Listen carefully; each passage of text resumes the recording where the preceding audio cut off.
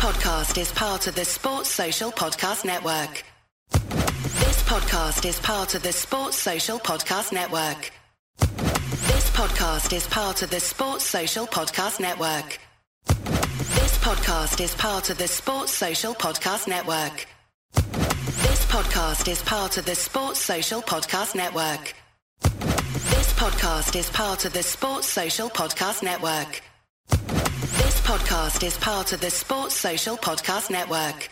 This podcast is part of the Sports Social Podcast Network. As the #1 audio company, iHeartMedia gives you access to all. Every audience, live conversations, trusted influencers, and the insights and data you need to grow. iHeartMedia is your access company. Go to iHeartResults.com for more.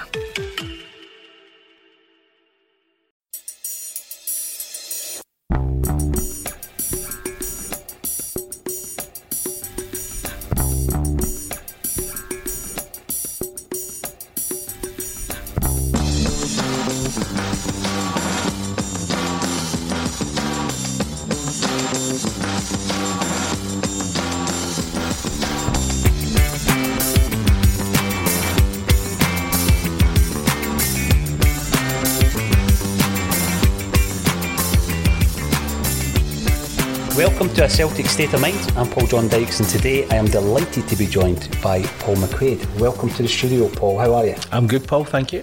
It's great to see you, as always. You're a busy man, but we're here to speak about the one and only, the late, the great Johnny Doyle. You've written a book. Now, what I would like to ask you first and foremost are your memories of Johnny Doyle, because when I started going to watch Celtic, he had gone. I mean, my first game was in 87, so I rely on books and the Celtic Wiki and the old videotapes to try and give me a wee bit more information about this, what I think has been referred to as a cult icon. What's your memories of Johnny? Well, I think I only ever saw him play once, which was my first visit to Celtic Park. It was a friendly against the Uruguayan team 77, so I was only 6 at the time. Very faint, you know. One of my big cousins took me, my brother, my 2 cousins. We were up the back of the Celtic end, beyond that. But going back, there's a great photo of Johnny riding a tackle, and the Uruguayans were in a yellow and black striped jersey, you know. So I was there, so I've obviously seen him play. My first proper Celtic Park visit was for my 11th birthday. That was the present, and we were at Aberdeen, top of the table clash, but the sad thing was Johnny died on my 11th birthday, so that was the day we had a minute's silence at Celtic Park for Johnny. It took, I think, 2 or 3 weeks after his death for us to get a home game, you know. So that was that. So there was always just that wee connection between myself and Johnny because of the unfortunate timing of his death, but like yourself, other than that, it was just stories. So even at that time, 80-81, that was my first proper home game. My first European game was Notts Forest. My pal Alex had already been at the Real Madrid game, the Juventus game, and at primary school he was telling us and our pals all about the Real Madrid game. And even now, you know, you still get a lot of Celtic fans say that night, that atmosphere was unbelievable. So you're 10, 11, 12 years old, your pals telling you this, you know. Then you meet, as you go older, you meet other Celtic fans, they start talking about the Real Madrid game and their stories and memories of this guy, this winger who was a live wire. But a lot of them met him, a lot of them knew him, a lot of them had stories about this guy as well, and then of course the stuff that everybody knows about him, the sending offs, the incident with the referee down at Ayr, the funny stuff as well. So you're thinking he's quite unusual, and he definitely is a cult figure as far as Celtic fans are concerned. This cult icon, that status, it's something I've thought long and hard about, and you ask yourself, what makes a cult icon? What do you think makes a cult icon? I think it's somebody who leaves a mark on fans. You know, that's probably the most telling thing about them. And they're not Henrik Larsson. They're not an absolute superstar. You know, they haven't won necessarily loads of medals, loads of trophies. But they're somebody who the fans remember through some bad times as well. You know, so it's somebody who's won a place in the heart of the fans for their commitment, for their connection as well. And I think Johnny Doyle definitely meets that. I think that's important, that word connection, because they can either connect through their talent, or they can connect through sometimes their personality, or a bit of both. Yeah. And you think of the cult icons down the years, and Johnny Doyle is definitely in that category. Also in that category, Paul, I've got to say, is the biography of Johnny Doyle, because I think that in my mind there's always been a clutch of Celtic books that have never been written, and you just kind of hope someone will write them someday. I heard rumours about this book years ago. Could you tell me about the birth of this, the idea, how that developed and how it came to be yourself that wrote it? Well, Joanna, Johnny's daughter, tells the story of how on the 30th anniversary, Celtic Grave Society had a celebration, a commemoration at his graveside, and that day she recalls was the first time somebody asking, is there a book? And why is there not a book, you know? And that certainly got her mind going for a while, and I think she'd put out a few feelers, and then of course it goes quiet and what have you as well. She spoke to Brendan Sweeney, who's in the Celtic Grave Society, so I've known Brendan for a few years, and Brendan had done his first early years book, but he'd said to her, look, he recommended me, you know, he said, I think this is more at Paul Street than my street, you know. But we together had done a booklet about Johnny about 15 years ago to raise funds for a banner for him, and I'd met Joanna there. In actual fact, we did a fundraising race night. George McCluskey turned up uninvited, just turned up because it was for Johnny, and then as the night progressed we realised some of the people in the back of the room were his family, his sister, his daughter, his son were all there, you know. And so that's how we got to know them, and because of that we got access to some of their scrapbooks to help make this booklet. So that worked out really well, but the booklet really just scratched the surface, you know. So when Jana approached me, I said, I think the other thing that had actually happened was in the last 10 years or so, there's a lot more stories come out about Johnny, because Celtic players doing podcasts, more books, and there was a lot more than was there 15 years ago. So I said, I definitely think there's a book, there's enough to make a book, but also there were more of an archive that the family had as well. So not just scrapbooks, but articles, interviews, newspaper clippings, and that proved really helpful as well. So that was another thing to mine. Brendan also gave me access to all of his Celtic views for the 5-6 years Johnny was at the club as well. Really helpful, you know, so that helped piece all that together. And it took just over 2 years from start to finish. But I really enjoyed it because there's just so many good stories along the way, you know. It was really good fun. You know, when you're in that kind of zone, Paul, of focusing entirely on one subject from the club's history, or one player from the club's history, you get to feel like you know them, don't you? Definitely, yeah, definitely a little bit. And with Johnny as well, that's the impression I think that a lot of people have of them. They might only have met him once or twice, but they've never forgotten it. You know, he definitely had that impression on people. And one of the things I found really interesting about the book was the family story. So the early life in View Park, but his time at Ayr United was absolutely fascinating, because that period of Scottish football when Ali McQuade got this team together, old heads, young heads like Johnny, and unbelievable success, the most successful period in Ayr's history, and they pulled off some incredible results and would regularly feature in the top 6 in Scottish football. And that was how Johnny and a couple of others made it into the Scotland under-23s. Then Johnny gets the call-up. First Ayr United player in almost half a century to play for Scotland, and there hasn't been one since. Incredible, you know. So I was really fascinated by all of that too. The thing is, obviously, he played for many years at Ayr United before coming to Celtic, but he was a lifelong Celtic fan. I mean, some of the stories I've been told about him turning up, you know, with the Celtic scarf on for training. And also Danny McGrain tells me the story that he wore the biggest crucifix you could imagine around his neck as well, and I've seen pictures of him with that on show outside the Celtic jersey. So during his period at Ayr United, from all the research you've done and the people you've spoken to, Paul, did he think that it was all going to eventually lead to that magical moment where he signs for the Hoops? Did he believe that? I think he always had the hope that it would, but he'd already had a disappointment, because in some of the interviews he says that Celtic, there had been a strong suggestion Celtic were interested in him when he was still playing boys' gold football. and he was disappointed that nothing came of it. So he spoke about that in a couple of interviews, and he was quite almost bitter about the lost opportunity. So fast forward a couple of years, he's then getting suggestions of international contention and other teams coming in for him, mostly English teams sending up scouts, having him watched, but the Celtic thing was always rumbling under the surface, and basically any chance he got in an interview, he would make it quite clear that he was a Celtic fan. So it was a real come and get me thing. But then it wasn't happening. Ayr United realised we've got a prize asset here, so although they were only paying him a matter of £30-40 a week tops, they were demanding £85,000-100,000 for him, And it looked as though Celtic had decided enough, so they'd bid initially. Ali McLeod this time was at Aberdeen and wanted him, and they were prepared to bid 85,000 as well. And it looked as though one weekend it was all going wrong, and Sunday night it looked as though maybe Aberdeen, and then it looked as though it was collapsing. He was in dispute with Ayr, so it was agreed he had to get out, and then finally, I think about 10:30 at night, Celtic bid 95, and Ayr board accepted that. So that meant he then had to get to the airport the next morning, because Celtic were travelling away to Europe and there was a deadline.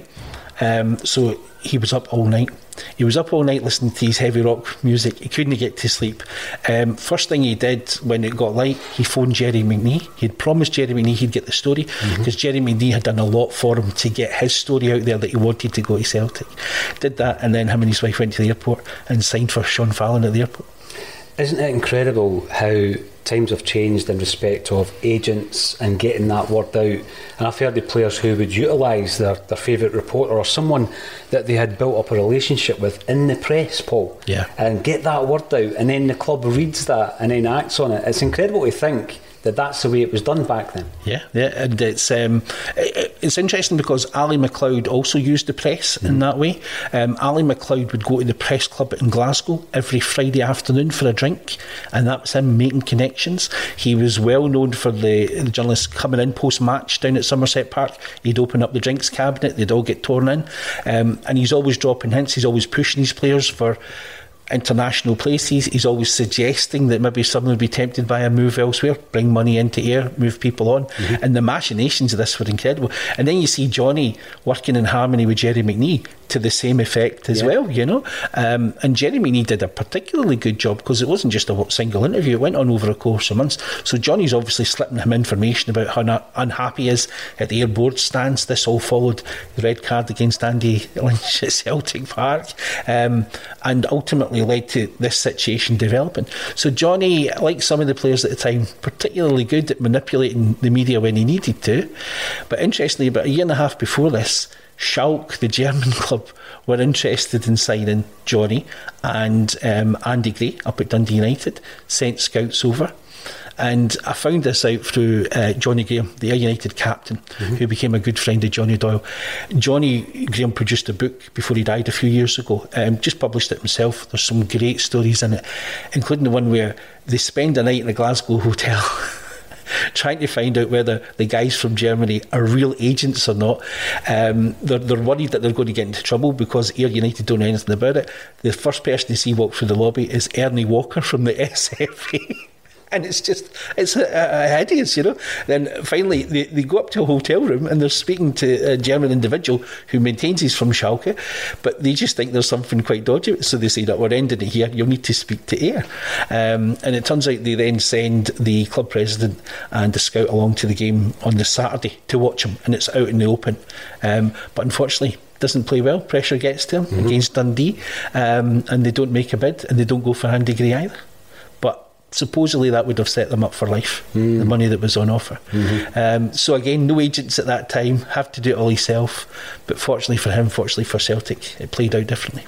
You spoke about the Andy Lynch incident. I'm going to come back to that, because that incident resulted in Andy Lynch going into Johnny's black book, and we'll talk about the black book as well. But see, when we're looking at Celtic books, I don't know where else there is a club that has such a canon of literature than Celtic Football Club. It's quite incredible when you start looking at the amount of books written about this club, the history of the football club, the individual players, the fans, everything's been covered, Paul. But as I say, there was always that wee gap that I felt Johnny Doyle maybe John Clark, maybe Henrik, Paul McStay. There's a few players that really, had to be written about. So it's great that you did. But what I also like is the fact that you've done it yourself. So that takes us on to the subject of the Shamrock. Yeah. Talk to us about the Shamrock. We had a wee chat about this because, again, as well as literature in book form, we've been famous for fanzines. Yeah. And this is a fanzine of sorts, but with a difference. So tell us about the Shamrock and how that's developed as well. Yeah. My main interest is the history of Celtic and Scottish football more generally, and so I thought there's a bit of a gap there. I've been able to write long pieces, particularly about some of the early characters, the politics, the Irish identity of the club. How did that come about? It seems straightforward, but there's a lot more to it. There's other Irish clubs before Celtic, not just Hibs, many more, So all of that stuff really fascinated me. And I thought, if I start my own fanzine, then at least there's a vehicle for this, And that's it, I wanted to write about Gil Hearn.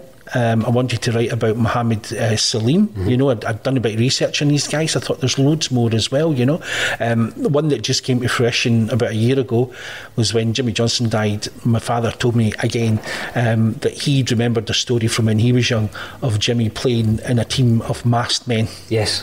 So the rumour of the masked men had been going for years, and so I started looking into that about 8 or 9 years ago. Did a bit of research. Actually was on holiday in Donegal, met one of the... It's the Marketer's Report. This week, Patrizia Spagnoletto, Global Chief Marketing Officer, Direct-to-Consumer for Warner Brothers Discovery, weighs in on the difficult task of building and retaining consumer trust. Trust is a really hard thing to build and a really easy thing to destroy, and we have to be very respectful about that.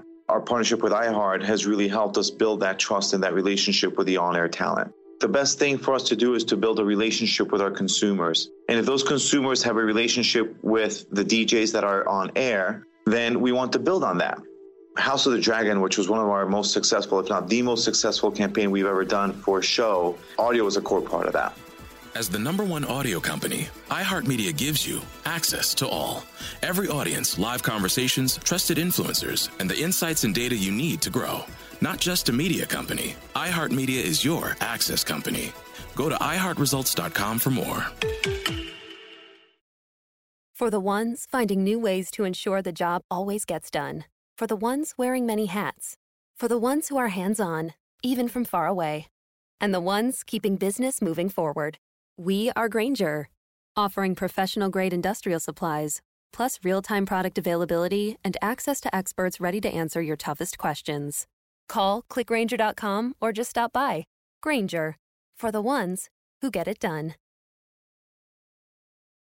Organisers of the tournament in Moville. Got some information that confirmed it. He confirmed Jimmy Johnson was definitely there. And then I managed to track down, by pure luck, a guy who played for the Caerphilly Emeralds the year before but didn't play with Jinky, or sorry, the year after, but he knew the Jinky. So I was like, okay.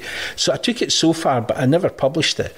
And then a journalist wrote a piece in the Herald about it, because there'd been more stuff had come out from one of the Derry newspapers, It's like, that's filling in a few of the gaps. And then went back to my notes and started to chase down a couple. There was a connection with Croy, footballers from the Croy area, and I had a couple of names, and I thought, And now with the internet, searched this name, and the name turned up in a Celtic book, and it was a Celtic supporter, who'd interviewed guys in Croy. So I got in touch with the author, and he said, yeah, here's a phone number, a guy that passed it on. So I phoned this guy up, and he was in his early 80s, and he was a Caerphilly Emerald. He put it all together for me. He played every year for the Emeralds. Wow. And Jinky was there that first year. 1 year, Jinky played, he was only about 17, and he had fantastic memories. So I went to see him about a year and a half ago, and one really sunny afternoon, got it all written down. Brilliant. And unfortunately he died within about 10-12 months. But I was able at least to get the story completed, So that's it. I love these things. I think you're right, we're absolutely blessed as a club with a history that we do have, and yet some of the stories are known but they're not fully known. So that's the idea, you know. I want to keep going, finding out more, going back, delving in earlier. And you're right, there's gaps, you know, there's gaps. John Clark's a great shout. Paul McStay doesn't have a book, which is incredible. You know, he's my favourite Celtic player that I've seen. Henrik Larsson's got a book. It's one of the most disappointing things in my life, the Henrik Larsson book, because one of the chapters starts off with, woke up in the morning, ate a grapefruit, went to training. Come on. It was just, you know, as a Daily Record journalist wrote it with him, you know, just thinking, okay, I'm sure there's more to that story, you know, but never mind. So I think that's where fan media really comes in, because there's that desire to find out more, get to the truth, make it a bit more interesting as well, you know. So fingers crossed there'll be more to come. Without a doubt. And it gave you also a vehicle, Paul, to publish the books. So you've moved into publishing books, which again gives you more control when it comes to that stage of getting the book over the line, because often with publishers that can be quite difficult. Yeah, and I went into that blind. The inspiration for that was, like I say, my interest is the history, the early history. But Brendan Rodgers' first season, that summer I kept thinking, we're probably never going to have a season like that again. You know, Invincibles, Rodgers' winning goal in the cup final, but not just that, the standing section, the songs that were created, it was the perfect season. And I thought, I've got to get this written down from my perspective at least. It doesn't matter if anyone else is interested in it, you know. So that was the first book I did. But then the second book was more what I'm really into, which is the history, the Coronation Cup final. That was my dad's first Celtic game. But I thought the whole story of the competition is fascinating. And the fact that Celtic, who a lot of people didn't think should have been in it because we were so poor at the time, but the coming together, that group of Celtic players with Jock Stein just coming in and then Sean Fallon helping him become captain, it just worked perfectly, you know. So that was the second book, and Johnny Doyle's a kind of leap forward in time, more into the modern era. I don't imagine I'll do much that close to the current day again, you know. Hopefully next thing will be probably a project on Irish clubs in Scotland. That's a real kind of passionate area for me at the moment, you know. What was it like before Celtic, and then the impact of Celtic on the Irish teams as well. Very interesting, Paul. Now, Johnny Doyle, cult hero, died in the wool Celtic fan. When he signs for Celtic, the Celtic fans take to him, not just because of the fact he's one of us, as you would say, but he's a very talented footballer. It saddens me now that we don't have as many of those types of players in modern football. I think Celtic are quite unique in that we always do have one or two. It all comes down to, I feel, and this wasn't the case with Johnny, the youth development. So you're bringing them through. A lot of them are Celtic supporters from the terraces to the pitch. But it's dying out. How sad does that make you feel? It's unfortunate, you know. It's partly the way that football has gone as well, because if you're particularly good at football at a young age, you'll end up in the academy system, presumably, and that means you won't be able to watch necessarily games at the weekend. You know, there's clashes. So even for someone like Kieran Tierney, I think you've got to be lucky. Your family's got to be right into the club, you know what I mean? So going to the games regularly, take you along, but otherwise there's going to be that clash. So it's going to be hard, I think, for the younger players to make the connection, you know. And also, once they're in the academy way of things, I think it moulds people in different ways. They've got to be very careful about their interactions with the public and what have you. So that's why Kieran Tierney was so unusual to go to away games. I saw him at Motherwell, Hamilton the same season when he was injured. You know, he was in amongst the fans. Really unusual to see that. And you do think you probably won't get to see it again, you know. But it's all about the family, it's all about the personal connection with the club, and I think because it's Celtic, that'll never be lost. But what you won't get is if a Celtic player wanted to wear a scarf to the game, I think that would be discouraged, you know. Some of the things that Johnny did would definitely be discouraged. And I know, like, Jock Stein wasn't happy. He was like, what are you doing? You know, you're turning up wearing a scarf, going to away games and stuff, you know. And I think there was a generational thing there as well, you know, for like, we never did that, why are you doing it? And he just did it because he thought it was, you know, he wanted to do it. He supported the club before he got there, so this was just a natural continuation. But yeah, I don't think we'll see much of the like of that again. When he signs, record fee, and at that time Celtic have been blessed with wingers. I mean, it's something historically, I know you love your history, you know, it could be quite daunting. There's certain numbers at Celtic that it would be daunting to put them on your back, back then it was on the shorts, of course. So when you're a winger, I remember David Provan once saying that he owed a lot to Johnny Doyle, because it's not as though he was trying to come in and be the next Jimmy Johnson, because there had been a player in there before him. Do you think he relished that though, Paul? I think he did. His time at Celtic was very challenging, you know, and that's the great thing I found out about Johnny, was how he dealt with those challenges. So there's the burden of Jinky, so there's the personal connection with Jinky. The families know each other, they grew up together, both mine and families as well, went to the same school. So I think Johnny, like a lot of people view Jinky personally anyway, you know.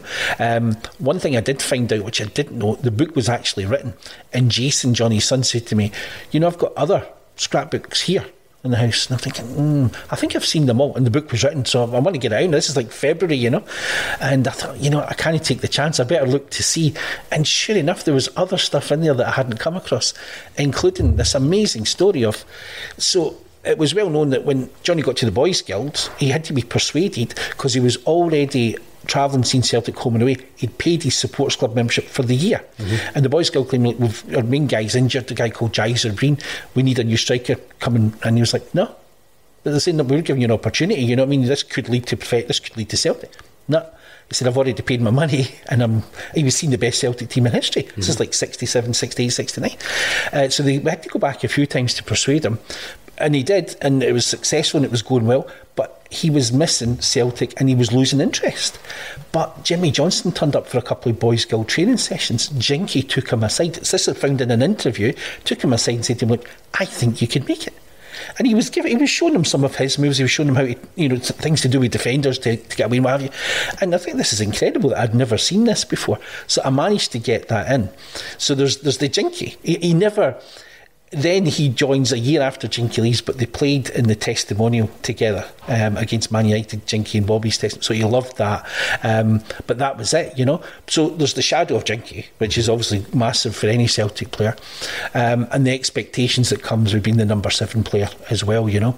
And that was one of the things I had to get some clarity from St Anthony, you know, the author of the 4-2 book, Stephen, because it looked to me as though his first full season at Celtic was a big success. We did the double, you know, came back from a bad season the season before. But actually, he himself was saying in interviews, and then later on playing for Celtic, book interviews 3 years on, my first season was a disaster, it was a washout. And I'm going, he won 2 medals, I don't understand it.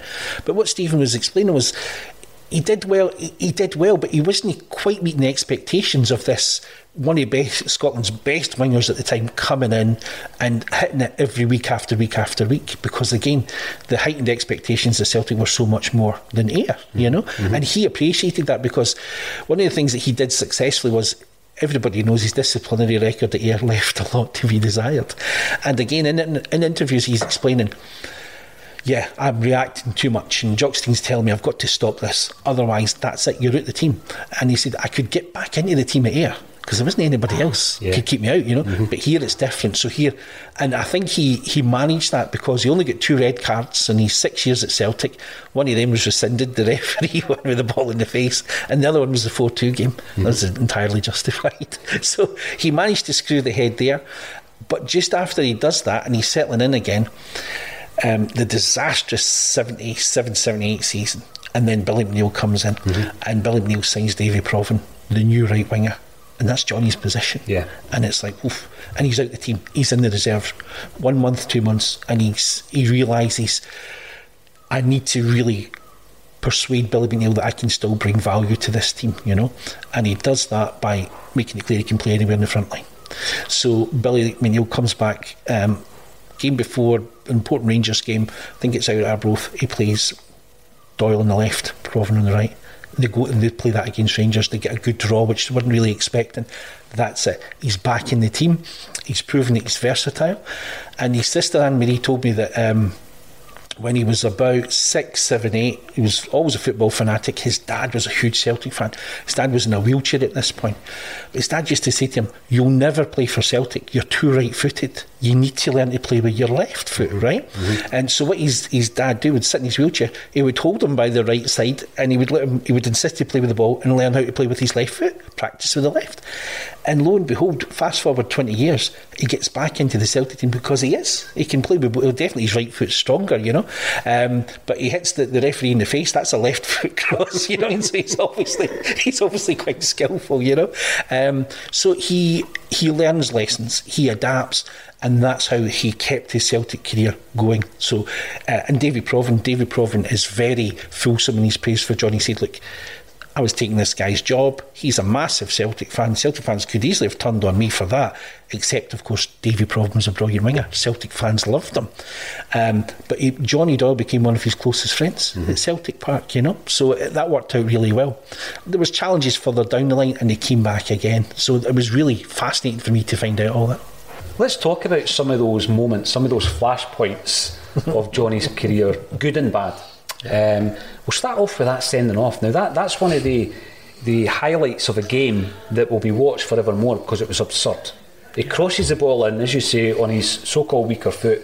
It hits the ref, who's probably feeling a bit embarrassed, and he sends him off. Yeah. And when I look back on that footage, he's raging. I mean, to such a point, I mean, he brushes past Jock Stein on the way off the park, absolutely raging. Yeah. What was Johnny's thoughts? I know the red card was eventually rescinded. What was Johnny's thoughts about that saga? Actually, I don't think I found out much, Paul, about his views on that, because the fact it was rescinded pretty quickly, you know, reasonably quickly, I think that helped him get over it. But the season turned out to be a disaster. This was right at the start of the season. He'd come on as a sub, we were chasing it, we were 2-1 down and we were chasing it, but we had loads of pressure, so we'd won that corner, and then from the corner it gets fed back to Johnny, and he great hit with the left foot. Referee standing there, clean flush on the face, knocks him over. And I think you could see the players were kind of laughing at the referee, but the air trainer had to come on and get the referee and make sure he was all right. And amazingly, he was quite although he's an older guy, he was quite an inexperienced referee. I think he'd only handled a few Premier League games. Produces the red card. And you're right, the funny thing about that incident is Jock Stein stops him running off, and he's like, what's happening? You know, he doesn't quite understand it. And I mean, Johnny almost pushes Jock Stein out the way. He's so angry that he can't believe that what was a funny incident has turned into this. But also, I presume he's thinking as well, are we going to get back into this game? Because it was the last 10 minutes, we didn't. So he gets sent off, we'll lose the momentum that we'd built up, Ayr win the game, Johnny gets the red card rescinded, we get nothing from the game. It's happened a few times since as well. But at least it gets taken off his record, you know. But the season goes from bad to worst to unbelievably bad. You know, we're flirting in the 9th position, 8th position in the league, and any time we turn a corner, we get run down again, you know. And then at the very end of that season, Celtic have 4 chances to claim a UEFA Cup spot against him. We lose every single. It's unbelievable. But of course, it was the loss of McQuade and Stanton. Nearly half the team were missing at various points during the season. Disastrous, you know. And the players that were brought in just weren't up to the same standard as well, you know. So that, to me, that incident is just totemic of how disastrous that season turned out for Celtic, you know. Johnny came up against the referee he booked him in the following season as well, you know, and I think Johnny was just laughing about it by this point, you know.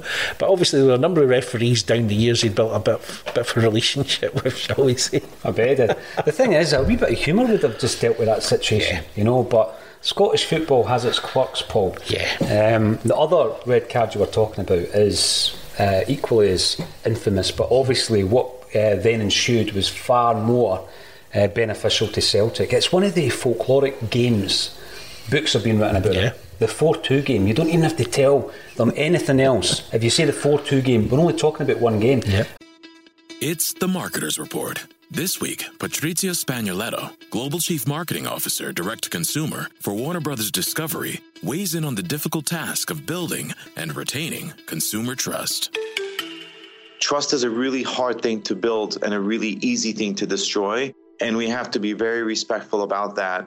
Our partnership with iHeart has really helped us build that trust and that relationship with the on-air talent. The best thing for us to do is to build a relationship with our consumers. And if those consumers have a relationship with the DJs that are on air, then we want to build on that. House of the Dragon, which was one of our most successful, if not the most successful campaign we've ever done for a show, audio was a core part of that. As the #1 audio company, iHeartMedia gives you access to all. Every audience, live conversations, trusted influencers, and the insights and data you need to grow. Not just a media company, iHeartMedia is your access company. Go to iHeartResults.com for more. I switched to Boost Mobile and got a free Samsung Galaxy A23 5G phone. Want to know the best part? It was free? Nope. The fact that it's on America's largest 5G networks? Nope. It's the ding. Oh yeah, love the ding. Right? It's all about the ding. It's the dingarooski, the dingarona, the ring-a-ding-ding.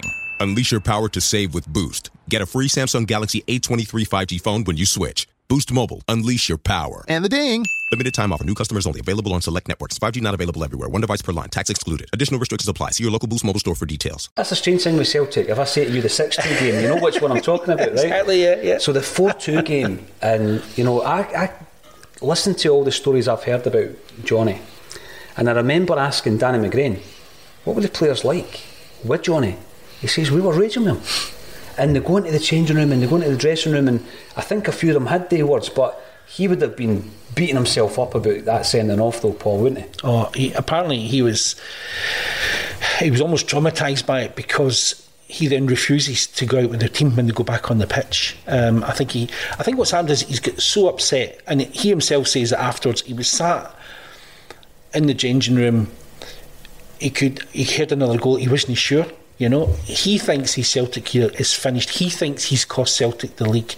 That one moment of madness in the last game of the season, down to 10 men, and that's it, it's over. So he's thinking, I'll be packing my bags after this.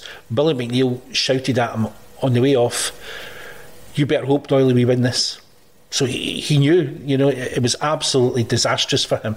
And I think so, even though he doesn't see the goals, he only hears, I think, one of the ground staff come in and tell him, that's it, we've scored the game. But I think he's so sickened by what happened. He's just like, he can't go over it. And he was in tears, because a few of the players talked about the fact he was in tears, and I think that was the relief coming out at that point, because he himself seems saying, of all people, I've cost Celtic. I didn't get into this to cost my team a league title on the last day of the season against Rangers, and he would have carried the blame for it. But fortunately, his teammates dug him out of that hole. One of my favourite Doyle stories is George McCluskey. I think Pat Bonner says it as well. Next day, the players are told to report in at Celtic Park. And when they do, the park in front of the main stand, they get out. John Doyle's waiting, signals him over, come here, goes into the car, says to George McCluskey, George, if you tell anybody I was crying last night, I'm going to batter you. And George's like, oh, come on, Johnny. George, I'm warning you, I'll batter you. He did it to all the other players. He was so embarrassed about the fact he'd been greeting, and he was more concerned about that, But I found out that John Clark and Billy McNeil said later on, the players used to sing at him, 10 men won the league at Johnny, to wind him up, because they knew how painful it was and that was them getting him back for the red card. But then he's part of that story, isn't he? Absolutely. 10 men won the league. Johnny's as big a part of that. I think Stevie Murray calls him the pantomime villain in the piece, but it's all part of Celtic being not even more so the underdog, and we overcome that. And of course, he had great moments with Celtic, but another fantastic moment is when we beat this club, Real Madrid, at Celtic Park. I wouldn't normally have a Real Madrid pennant up there, but it's on there for a reason. When you think about that tie, that result at Celtic Park against that side, and the fact that Johnny scored that goal, the celebration, incredible, isn't it? Knowing as much as I know now about the guy, I'm so pleased for him. To have that absolute highlight moment, not just of a Celtic career, but one of the greatest moments in Celtic history, to beat Real Madrid at home, beat them convincingly as well, and he gets the second goal. Alan Snedden put in a couple of amazing crosses that night, but he was two tall defenders, and Johnny's only 5'7". Everybody calls him Wee Doyley, and he just decides, I'm just going to go for it. There's nothing to lose here, Sabido and Camacho just goes right through the middle. He sees the keeper decides not to come. That's it, I'm going for it, and he outjumps both of them. Unbelievable. There was a wee story of a fan who shouted out something, language we couldn't use, but he couldn't believe that he was trying it. He shouted, and then lo and behold, he gets it and he planks it right in the net. Unbelievable. And even, of course, after that first leg, he's getting interviewed all the time. They're turning up. The players are winding him up about him winning the Player of the Month award. They're all phoning him up, pretending to be Billy McNeil to tell him the news, all this stuff, And he's taped the game. He's got a video recorder. He's taped the game. He's always watching the game and the highlights as well. But I was always interested in the second leg. There's a part of me which there's something wrong. I'm always interested in. I think the Celtic story is unique because we've got such great history. There's a lot of tragedy and a lot of negative points in there as well. We've had some real disappointments. Yeah. Even in our lifetime, we've had some real disappointments. So with Celtic, it's really the rough as well as the smooth. And that second leg in Madrid is quite a story, because a lot of folk talk about George McCluskey's chance, which unfortunately he missed, but we actually had a couple of other really good chances in the first 10 minutes. They had like 3 yellow card challenges in the first 2 minutes. Johnny Doyle was cleaned out right away. Bobby Lennox was cleaned out. It was unbelievable. So right away you're thinking the referee's not got control of this, but Celtic keep with it right up until half time. The whole game is, you can watch it live, so you can watch it in colour on YouTube. Some Real Madrid or TV stations put it up there. Fascinating. And even when they get the 2 goals, it's not over. We almost score a couple more times again. You just think, so close, and that would have been unbelievable. To have knocked Real Madrid out the competition and to have got a result in the Bernabeu would have been amazing. So I heard from some Celtic fans who made the trip, because that often gets forgotten about as well. 2,000 Celtic fans went to Spain for that game. Yeah. Incredible. And a lot of them said, part of me was thinking, kind of glad we didn't win, because we wouldn't have made it out alive. And just think, because it was, Real Madrid fans were not used to losing, and they weren't expecting even though they were 2-0 up, they were fully expecting to beat us again, so they weren't expected to be quite so tough. So finding that part of the story out as well was fascinating. I always look at that fixture as well, Paul, because we then went through a period of time where we were nowhere near a European level. A lot of Celtic fans now, on this very day, we've just been looking at the group stage draw for the Europa League. Yeah. I don't think there's ever an expectancy, you never take anything for granted, but that's where we want our club to be. We're in the group stages of a European competition. There was many years where we were nowhere. Growing up, it was first round, second round in Europe, and then bounced out the competition. You got 2 or 4 European games a season.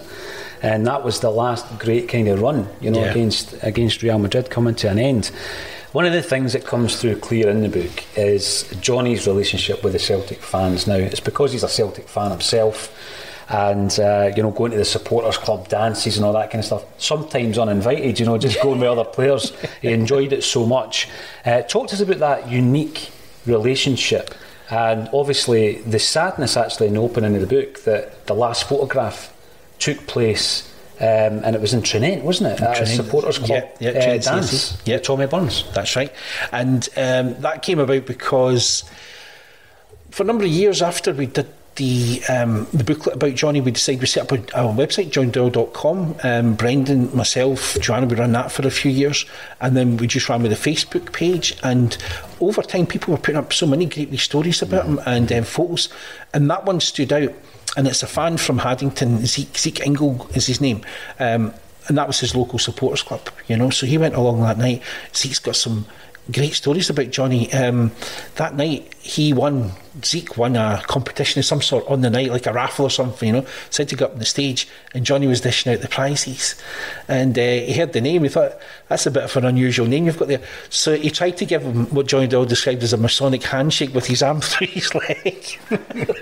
Saying nice to meet you, But Zeke also said earlier that season, or the season after, they were travelling back from Hampden, him and his pals, in a car at this time after a cup final, and Johnny Doyle overtook them in his green Audi, and they couldn't believe it. So they're beating their horn.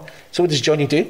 Comes back on the brakes, gets the windows down, starts talking to them for a wee while on the motorway. Brilliant. Unbelievable. So he'd already had a wee connection, but Zeke had mentioned when he put that Facebook post up saying the date, and I'm thinking that the 17th of October 81, That's only 2 days before Johnny dies.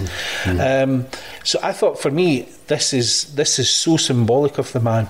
That last weekend, he gives it up to go through with Tommy Burns, Bobby Lennox, to a supporters event in East of Scotland, and Zeke's pal took a camera along, got a photo of Zeke with Tommy and Johnny, and himself with Tommy and Johnny as well. And I got in touch with Zeke, and he said, asked if we could use it, and then he told me the other stories as well, got them in too. It was just pure luck. But there are so many Celtic people who have stories like this. It's incredible. After the book came out, I put it up on my own Facebook page, and John, who's a year below me at school through in Glenorthus and Fife, John was posting, and I remember we used to go to the same bus stop, so I knew John reasonably well. His dad had run the Celtic Supporters Club, the Johnny Thompson bus, before I moved to Fife. Big Celtic family, and John was posting about how he went through with his dad on his birthday, Celtic Park. Johnny Doyle was injured. Johnny Doyle got them in the back of the stand. He stopped every single player, every single first team player, and forced them to sign John's book that day. And then he met him at a Player of the Year dance the year after as well. So, as Davy Providence says, Johnny Doyle was out there every single weekend, and that's backed up, And it all comes because Johnny's family. Johnny's dad was a massive Celtic fan. The Doyle family's prized heirloom was this Celtic plaque that his father had from when he was a wee boy, kept all his days, and then gave it to Johnny as well. When his father was in hospital, his dad was in hospital for a year after breaking his back in a mining accident. He then died 3 or 4 years after that.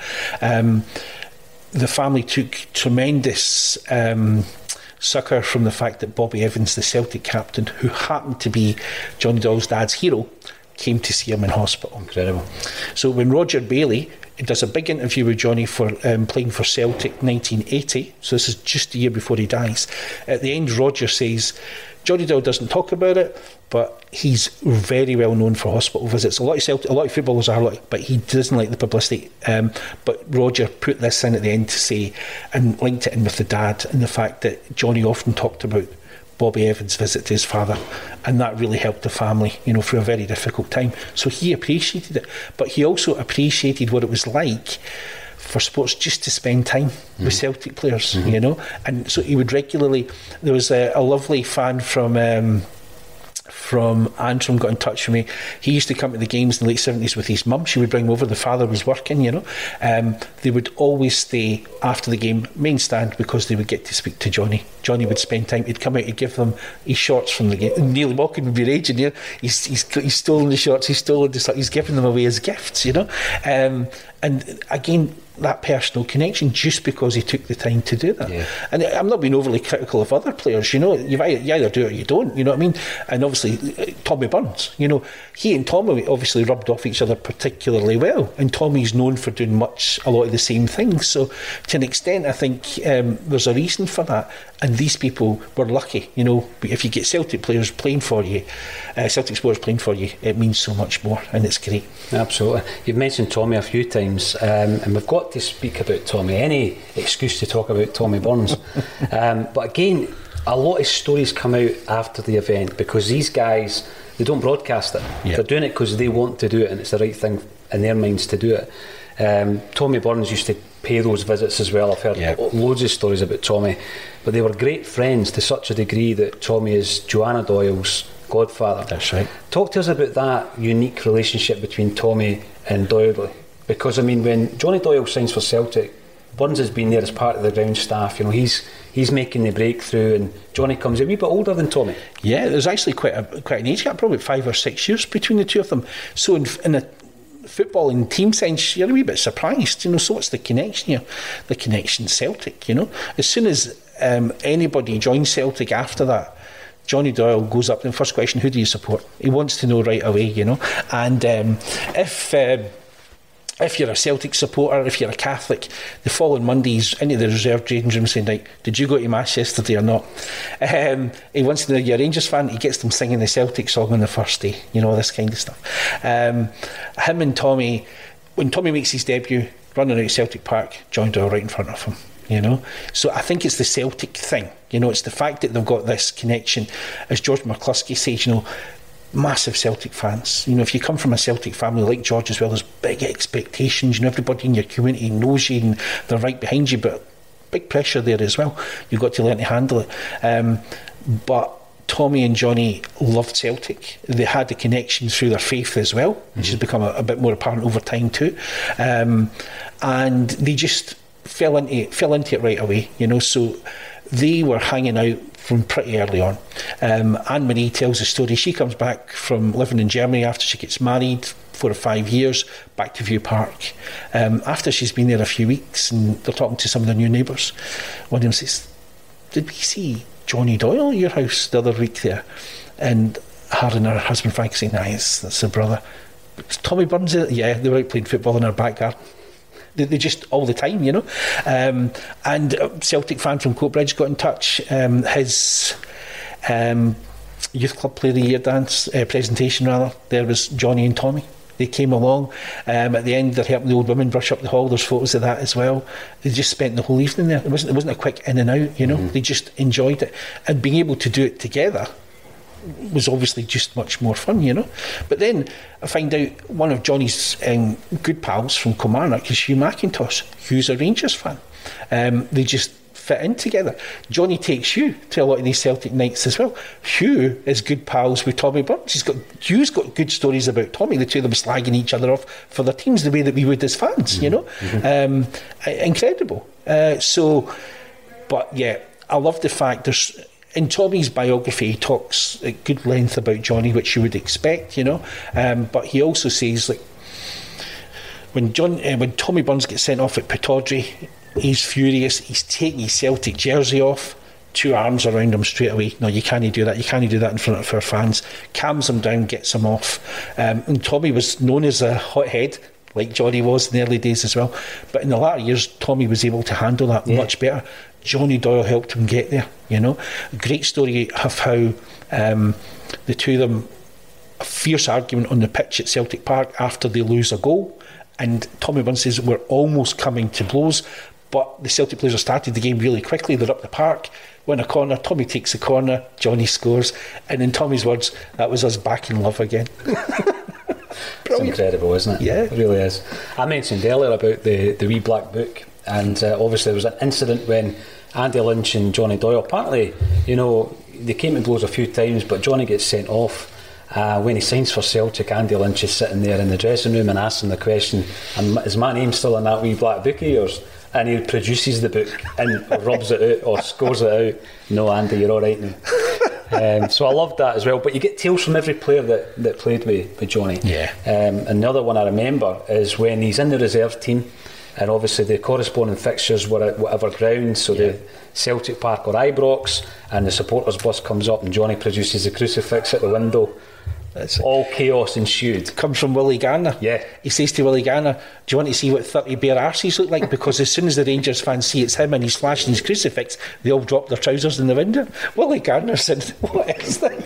Incredible. Absolutely incredible. By the time the terrible event happens, Johnny's fallen out of favour with Billy McNeill. Yeah. How do you think now? There's a transfer request. Oh, yeah. You know, after signing for the team of your dreams, if you like, Johnny is a wee bit disillusioned by that stage. How do you think that would have affected him, Paul? Oh, must have been bad. You know, it must have been bad. But what I was very pleased to find out and to realise was he didn't give in. He didn't throw in the towel. So the problem for Johnny was Celtic had signed Frank McGarvey, new striker, new record signing as well. We didn't win the league when Frank joined us because he only joined in March, you know, so that was unfortunate. We missed the goals. The next season, Charlie Nicholas is breaking through, right? So there's one season, Johnny's top scorer at Celtic with George, 12 goals each, although Johnny says one of George's doesn't count because it was a friendly, it was a drive or a cup game or something, you know. So top scorers, when McGarvey and Nicholas are in harness, they score. I think one of them scores 29, the other one 27. What a transformation. That's how we overcome Aberdeen, win the league that season, you know. So Johnny's out of favour because we've got a much stronger front line than we had, and Davy Provan is the first choice winger, you know. But he didn't help himself because on a pre-season they were over for a tournament in New York. He gave a press interview. He made it clear he was unhappy and he was looking to speak to Billy McNeill. Billy McNeill wasn't with them. John Clark was in charge of that. Then they fly over to the Feyenoord tournament, and the two of them, him and Billy McNeil, have it out. Now, what we know about Billy and what we know about Johnny, nobody's backing down from this. And it leads to the ridiculous situation where Johnny puts in a transfer request. And immediately he's saying to everybody, I didn't want to do it. But he's done it, and Celtic accept it and put him on the transfer list. Because they're saying, you shouldn't have done that, and we're not happy with you. But the good thing is, that's him in the reserves. Bobby Lennox, by this point, is in charge of the reserve team. And he's playing every week in the reserves. And he's still going at it. He doesn't lose heart. And interestingly, he still keeps going to the supporters' functions. You see, he's still out there every week. So he's trying to get back in Billy McNeil's good books, you know. Davy Provan gets injured early October. And his wife said that, Johnny's wife said this subsequently, he thought, this might be my way back in, you know, with Davy being injured, you know, if I can just persuade the manager, that'll be me back in the team again. He'd done it. He'd been in worse situations at Celtic before, and he'd got back in, you know, so he was committed to doing that. The 5 days before he dies, Queen's Park, Glasgow Cup, scores again. He'd already got the goals that won us the Reserve League Championship against Dundee United. He'd scored quite a few goals in the reserves. Bobby Lennox talks about the fact him and Peter Latchford were leading these boys, you know, giving them good qualities. So he was still doing a job for Celtic, even in the reserves, but he was still waiting for that opportunity to get back into the first team, you know. It never came, because he passed away first, unfortunately. I mean, that tragedy, again, I've spoken to some players who received the call, you know, and it was various players were called by Brian Scott, for example, to break the news. And it's that tragedy that you were talking about. You look at our history, but it is tinged with moments like that.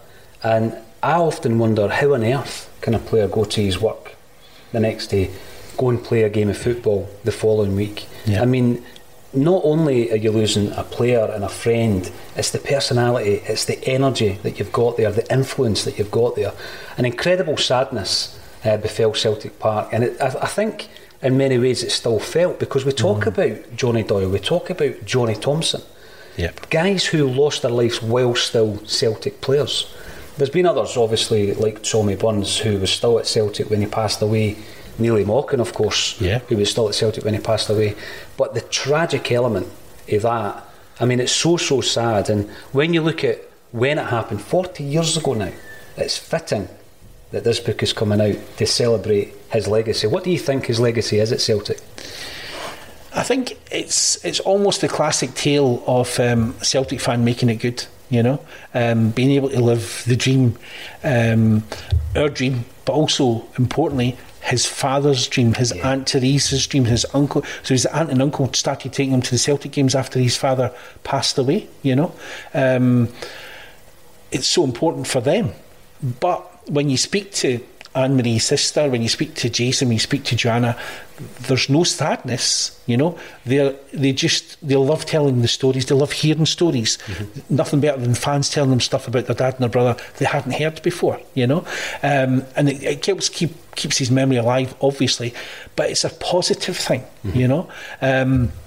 So for me, the legacy really lies in the connection with the support, and the fact that's why we still talk about Johnny Doyle today, you know, because people still cherish the memories of him, meeting him, the stories about him, because he was a genuine character.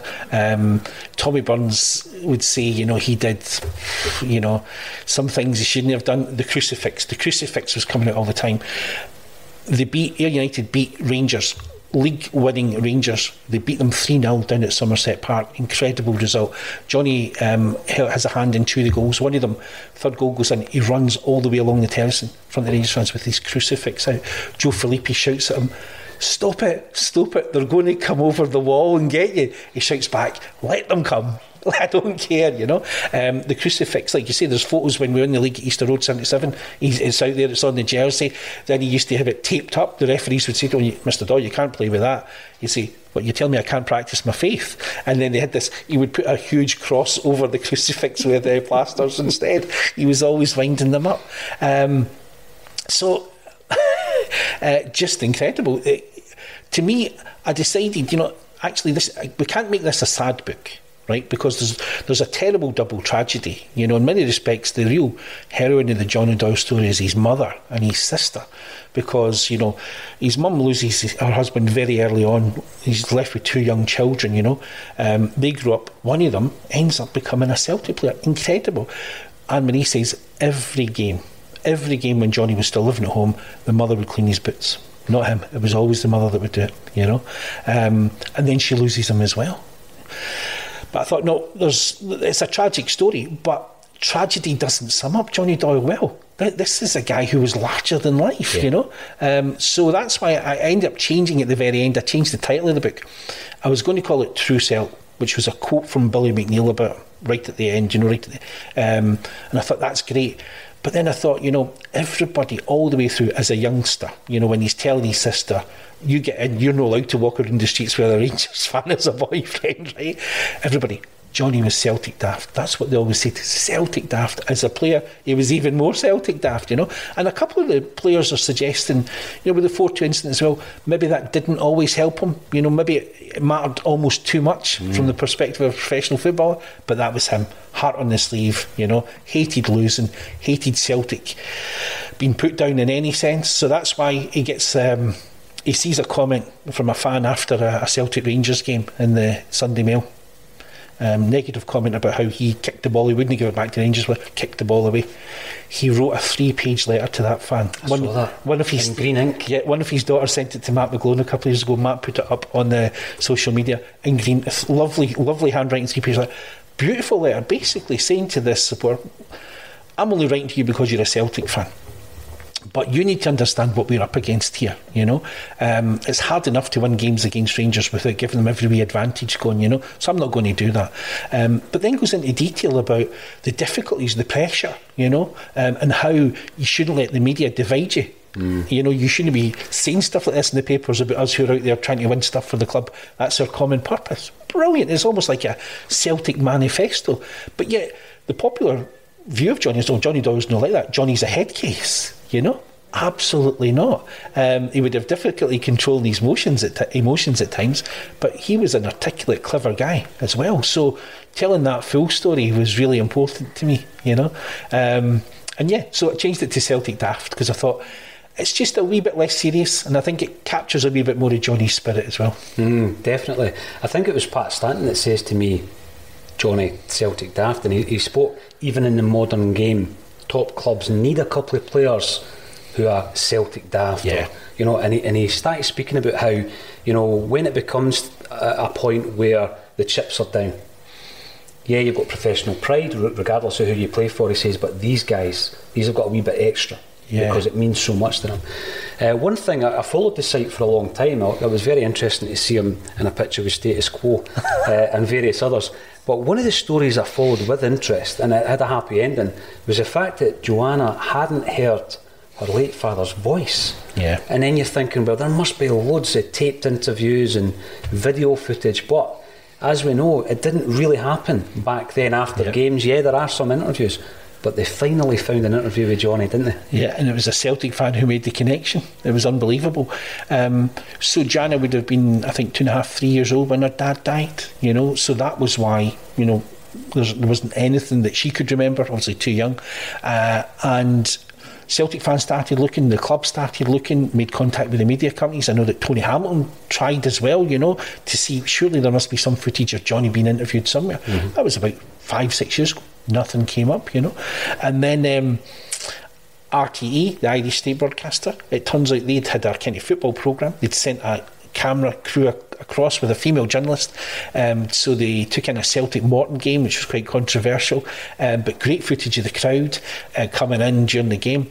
And then interview Billy McNeill in his office, you can see him actually at one point he walks down the tunnel with Johnny Doyle. They're talking as they walk around the park, and then they go down the tunnel together. But she interviews Bobby Lennox, and you see Bobby's thinking a couple of questions, doesn't he really quite, you know, don't know if she gets it or not, but he's given a straight answer anyway. And then somebody says something at the side that makes Bobby just he crease off a smile, and he said, next thing, camera moves, Tommy Burns, you know, in front of the Rangers end at Celtic Park with their jerseys and just getting interviewed. And so again, Tommy, And again, you hear something at the side, think, is that, you know? And lo and behold, he's making jokes. Johnny Doyle's making jokes about Bobby Lennox retiring and stuff like this, right? That's what it is. So Tommy ends up bursting out a wee bit of laughter, right?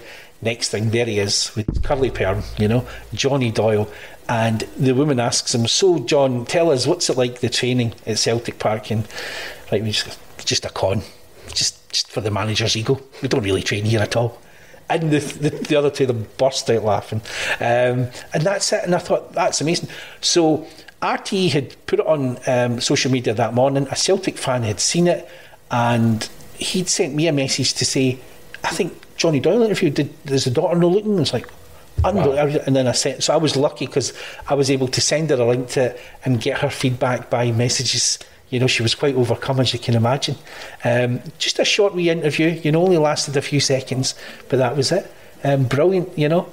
And I loved it because it summed him up so well, you know, because again, the book, but all the stories you've heard about in the years, this guy's a character, he's a funny guy, you know, he's always looking for the funny side of things, and lo and behold, even in a serious interview, he just goes for he's gags. On the wind-up. Absolutely. It's just incredible. I know that social media gets a hard rap at times, but it can be used for the greater good. Absolutely. Imagine, Paul, being in that scenario where 35 years or however long later you finally hear your father's voice. Incredible story.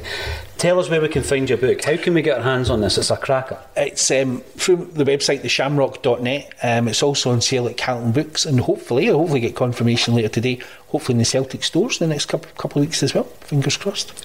Where can we find you on social media, Paul? It's theshamrock.net. Brilliant. Paul McQuade, thanks for joining us on A Celtic State of Mind. Brilliant. Thanks, Paul.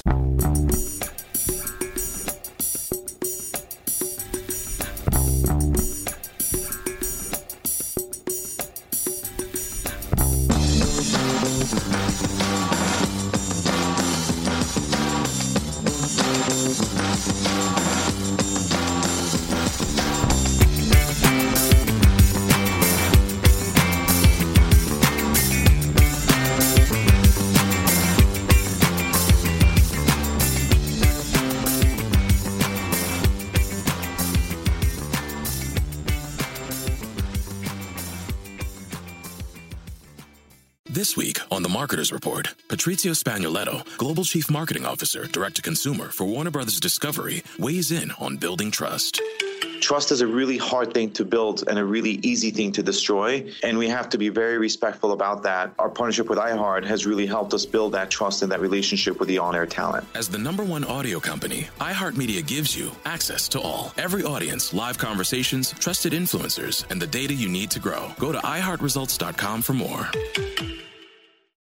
Sports Social Podcast Network. Sports Social Podcast Network.